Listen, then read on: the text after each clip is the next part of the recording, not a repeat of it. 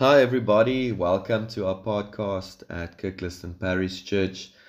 You are more than welcome listening in and joining us today. This is Friday, the 17th of March, which is also known as St. Patrick's Day. Patrick was the patron, or is the patron saint of Ireland, and quite a remarkable story. He died on this day in the year 461, was captured, enslaved at the age of 16, and many years later um, felt a real sense and calling to spread the good news of salvation with the people of Ireland. In the process, establishing many prayer centers and monasteries, and to this day, he continues to have a rich legacy with his fervor and his passion for sharing the good news of Christ's redemption with the broken world. I hope that we'll be able to follow suit also in our discussion today as we look at a passage from John 9. This is the fourth Sunday in Lent. We started off discussing Jesus' temptation in the desert, in the wilderness, and how he resisted temptation, accompanied by the Spirit, strengthening him, giving him insight and wisdom. And then we looked at the story of Nicodemus, Jesus' encounter with the Pharisee, the scholar, the head of the Sanhedrin, and how we encourage him to be reborn and go through a process of rebirth. And last week we stood still at the story of Jesus and the Samaritan woman at the well, giving her living water that will quench her thirst forevermore. And today we have another conversation, more like an encounter as well, where Jesus meets a man born blind and how he heals him and how that changes and transforms his life forevermore. So let's prepare our hearts and our minds for what God wants to teach us through this passage. Wherever you are, I encourage you, I implore you to sit as comfortable as you possibly can in your chair or your seat, or maybe you're out walking as you listen to this. Just focus on our Lord Jesus Christ for a few moments. Father, we thank you that you are here. We thank you that you bless us with your presence. May the words of my mouth and the meditation of my heart be accepting in your sight, O God, my rock and my redeemer. Amen. John 9 reads as follows. This is Jesus. As he went along, he saw a man blind from birth. His disciples asked, Rabbi, who sinned, this man or his parents, that he was born blind? Neither this man nor his parents sinned, said Jesus. But this happened so that the works of God might be displayed in him. As long as it is day, we must do the works of him who sent me. Night is coming when no one can work. While I am in the world, I am the light of the world. After saying this, he spat on the ground, made some mud with the saliva, and put it on the man's eyes. Go, he told him, wash in the pool of Siloam. This word means sent. So this man went and washed and came home seeing. His neighbors and those who had formerly seen him begging asked, Is this the same man who used to sit and beg? Some claimed that he was. Others said, No, he only looks like him.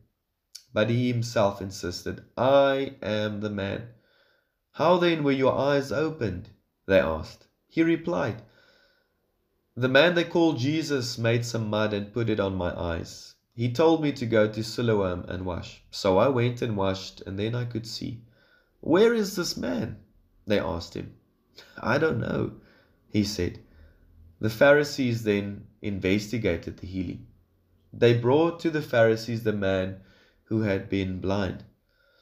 Now the day on which Jesus had made the mud and opened the man's eyes was a Sabbath. Therefore the Pharisees asked him, how he had received his sight. "He put mud on my eyes," the man replied, "and I washed, and now I see." Some of the Pharisees said, "This man is not from God, for he does not keep the Sabbath." But others asked, "How can a sinner perform such signs?" They were divided. They then turned again to the blind man. "What have you said and seen about him? It was your eyes that was opened." The man replied, "He is a prophet." They still did not believe that he had been blind and had received his sight until they sent for the man's parents. "Is this your son?" they asked. "Is this the one you say was born blind? How is it that now he can see?" "We know that he is our son," the parents answered, "and we know that he was born blind. But how he can see now, or who opened his eyes, we don't know. Ask him. He is of age. He will speak for himself." His parents said this because they were afraid of the Jewish leaders, who already had decided that anyone who acknowledged that Jesus was the Messiah would be put out of the synagogue. That's why his parents said, "He is of age. Ask him." A second time they summoned the man who had been blind.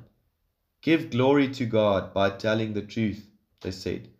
"We know this man is a sinner."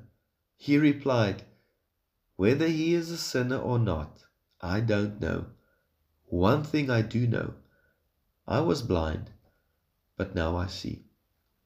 Then they asked him, "What did he do to you? How did he open your eyes?" He answered, "I have told you already, and you did not listen. Why do you want to hear it again?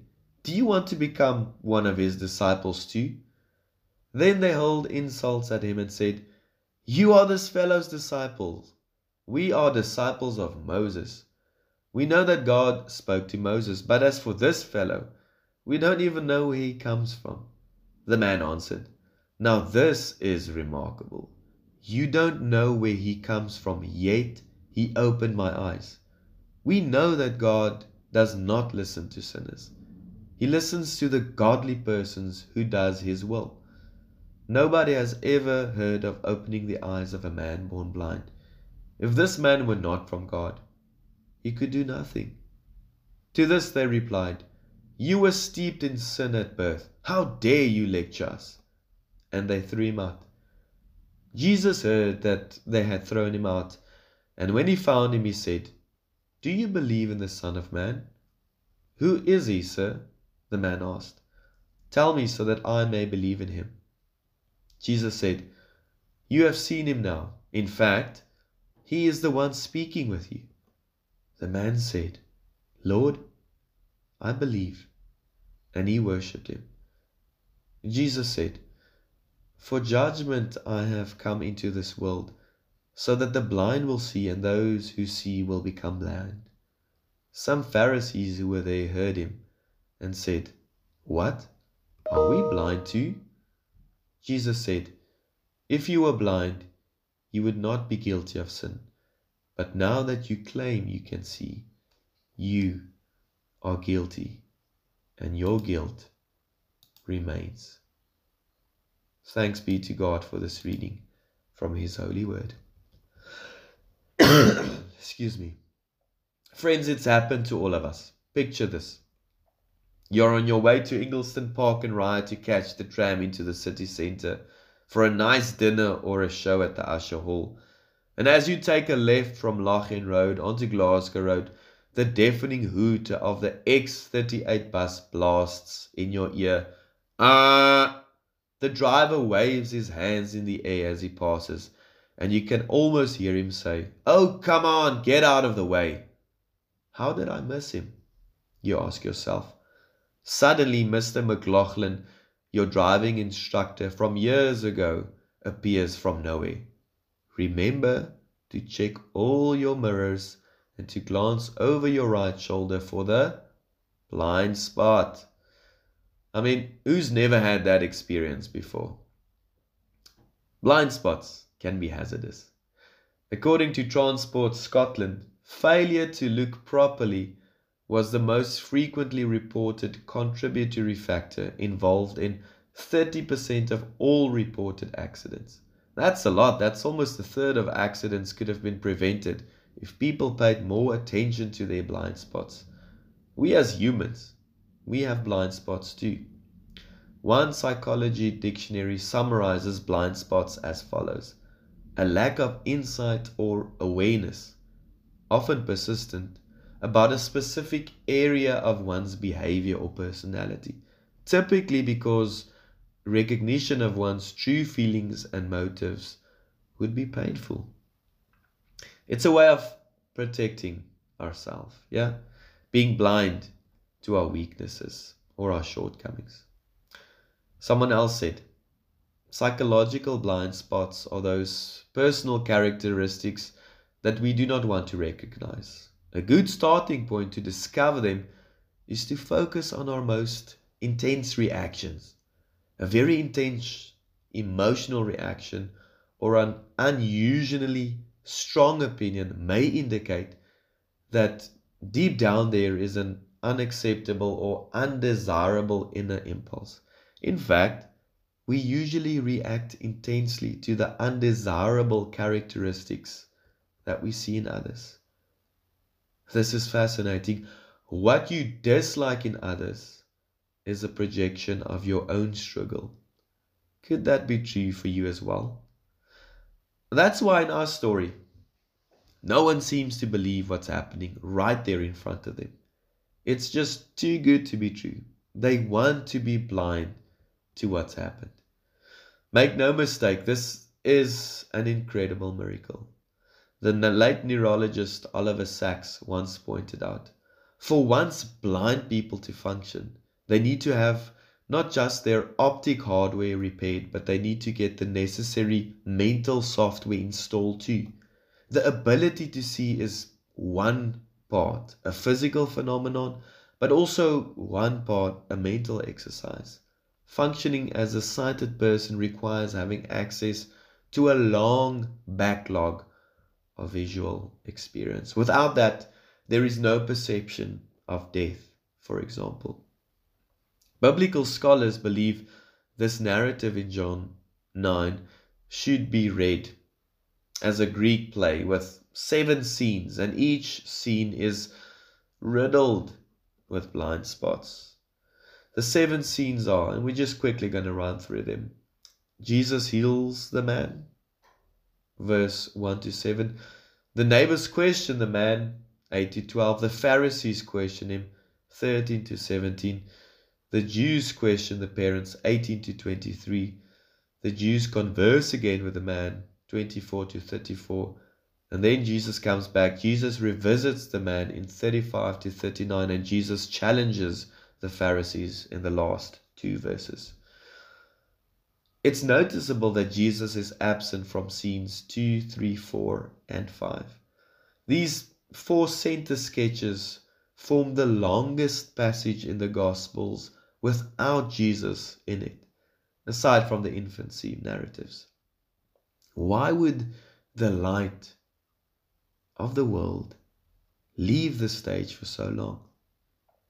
Does the absence of light help us to discover the blind spots of the characters and consequently our own spiritual blindness? The punchline of this episode is this: that those who think they can see are blind to the truth, while the one who was blind is the one who actually sees.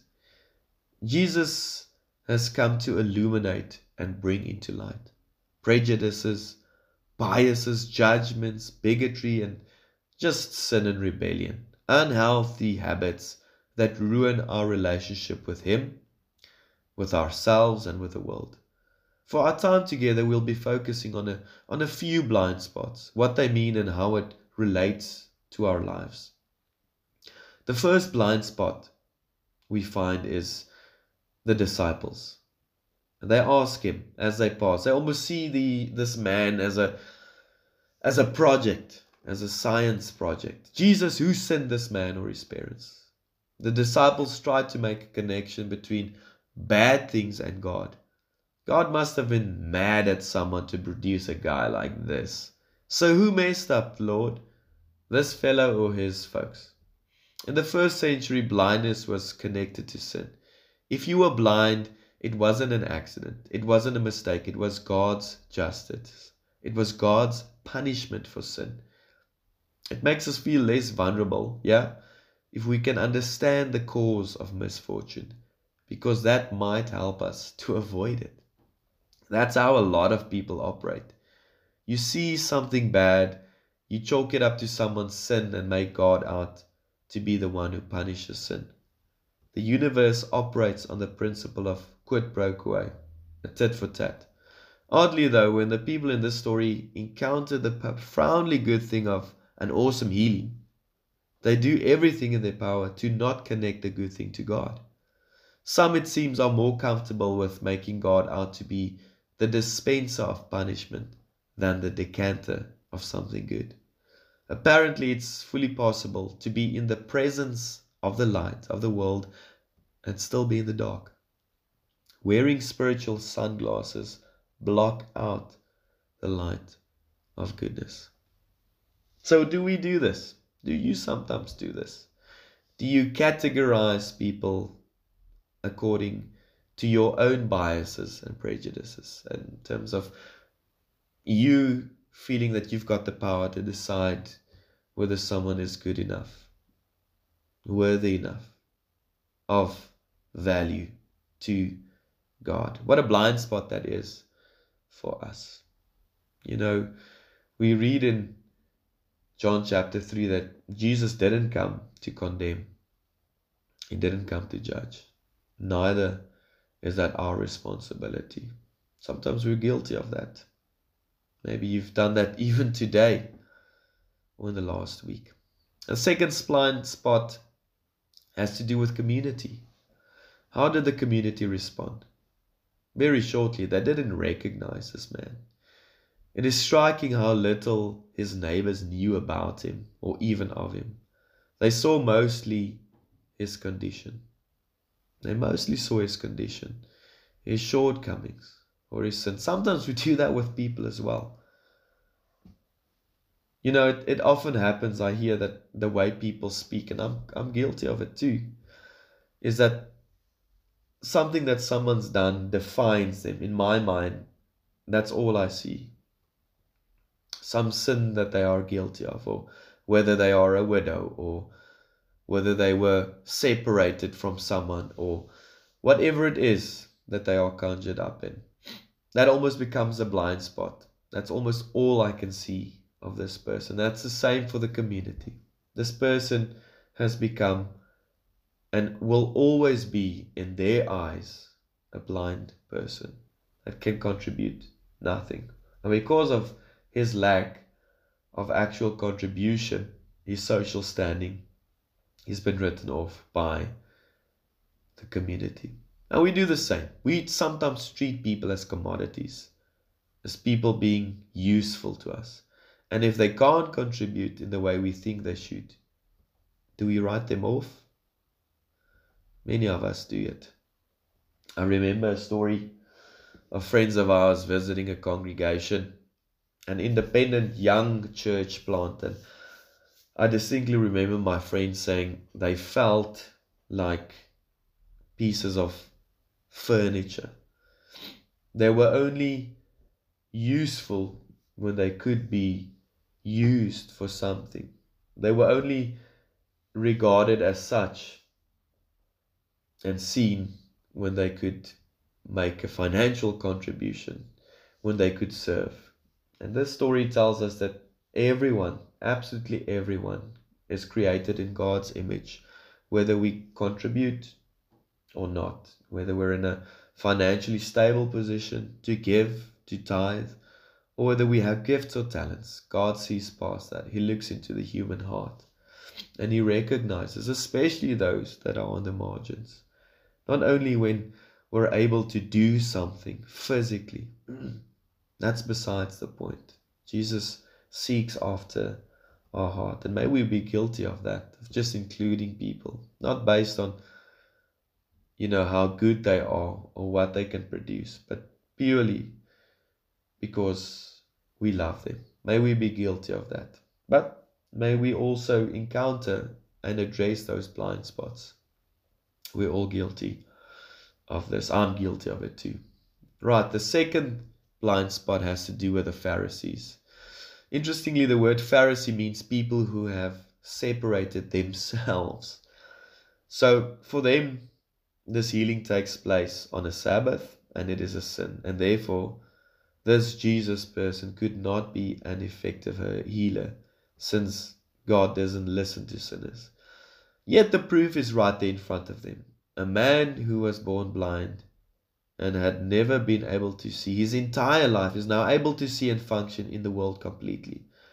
Not just that, kneading, making mud with spittle, was one of the prohibited activities on the Sabbath. So was putting spittle on islets. They have created a reality based on what they know, and it means having to reject what is actually true. Like the folktale, the emperor's new clothes are not clothes at all. Instead of celebrating and giving glory to God for a miracle, they use what they know to be right and true to protect the status quo.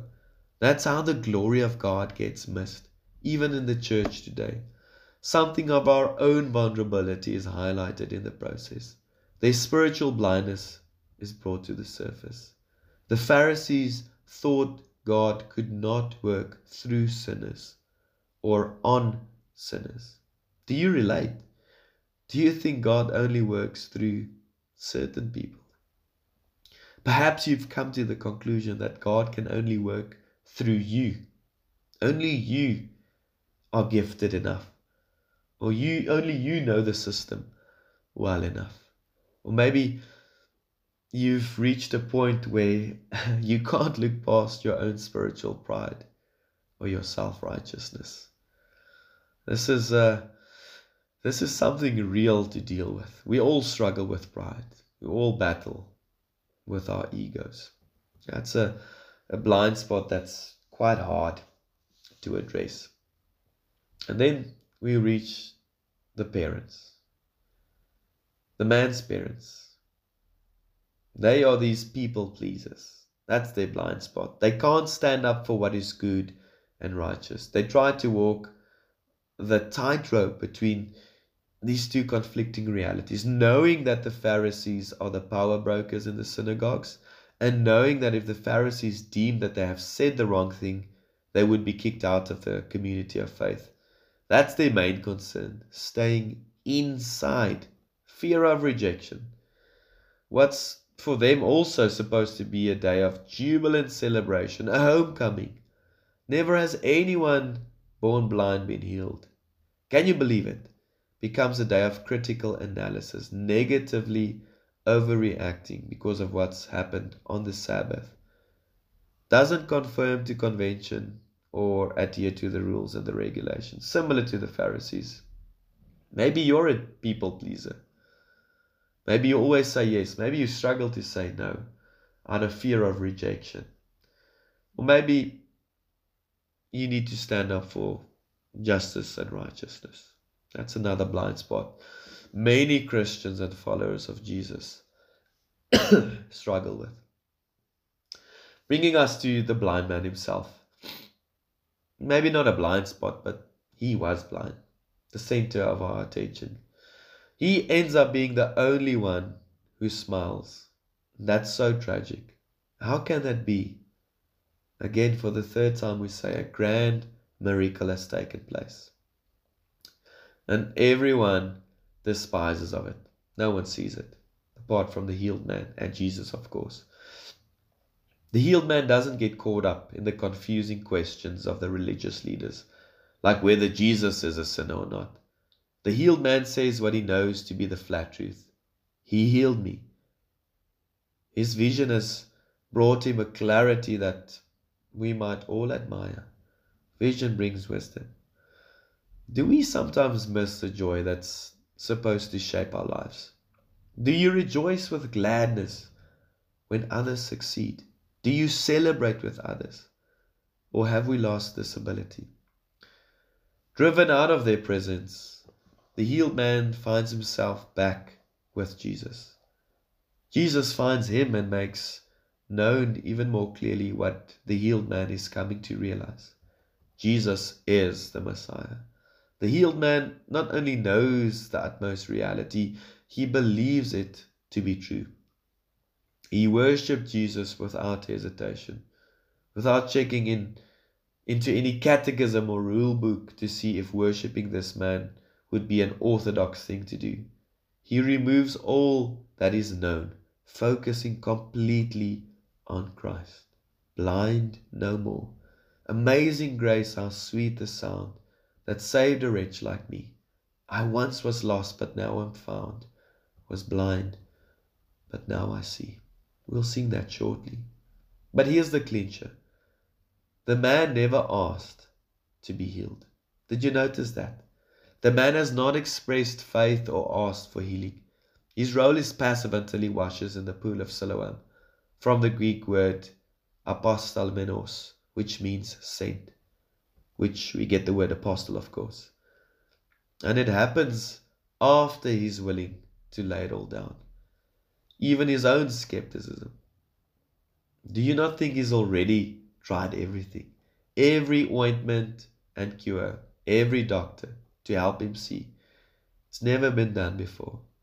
But he takes the plunge once more, facing his blind spots in pursuit of sight. He obeys, he washes, and he sees Jesus for who he is. It's interesting, the early church associated this healing with baptism.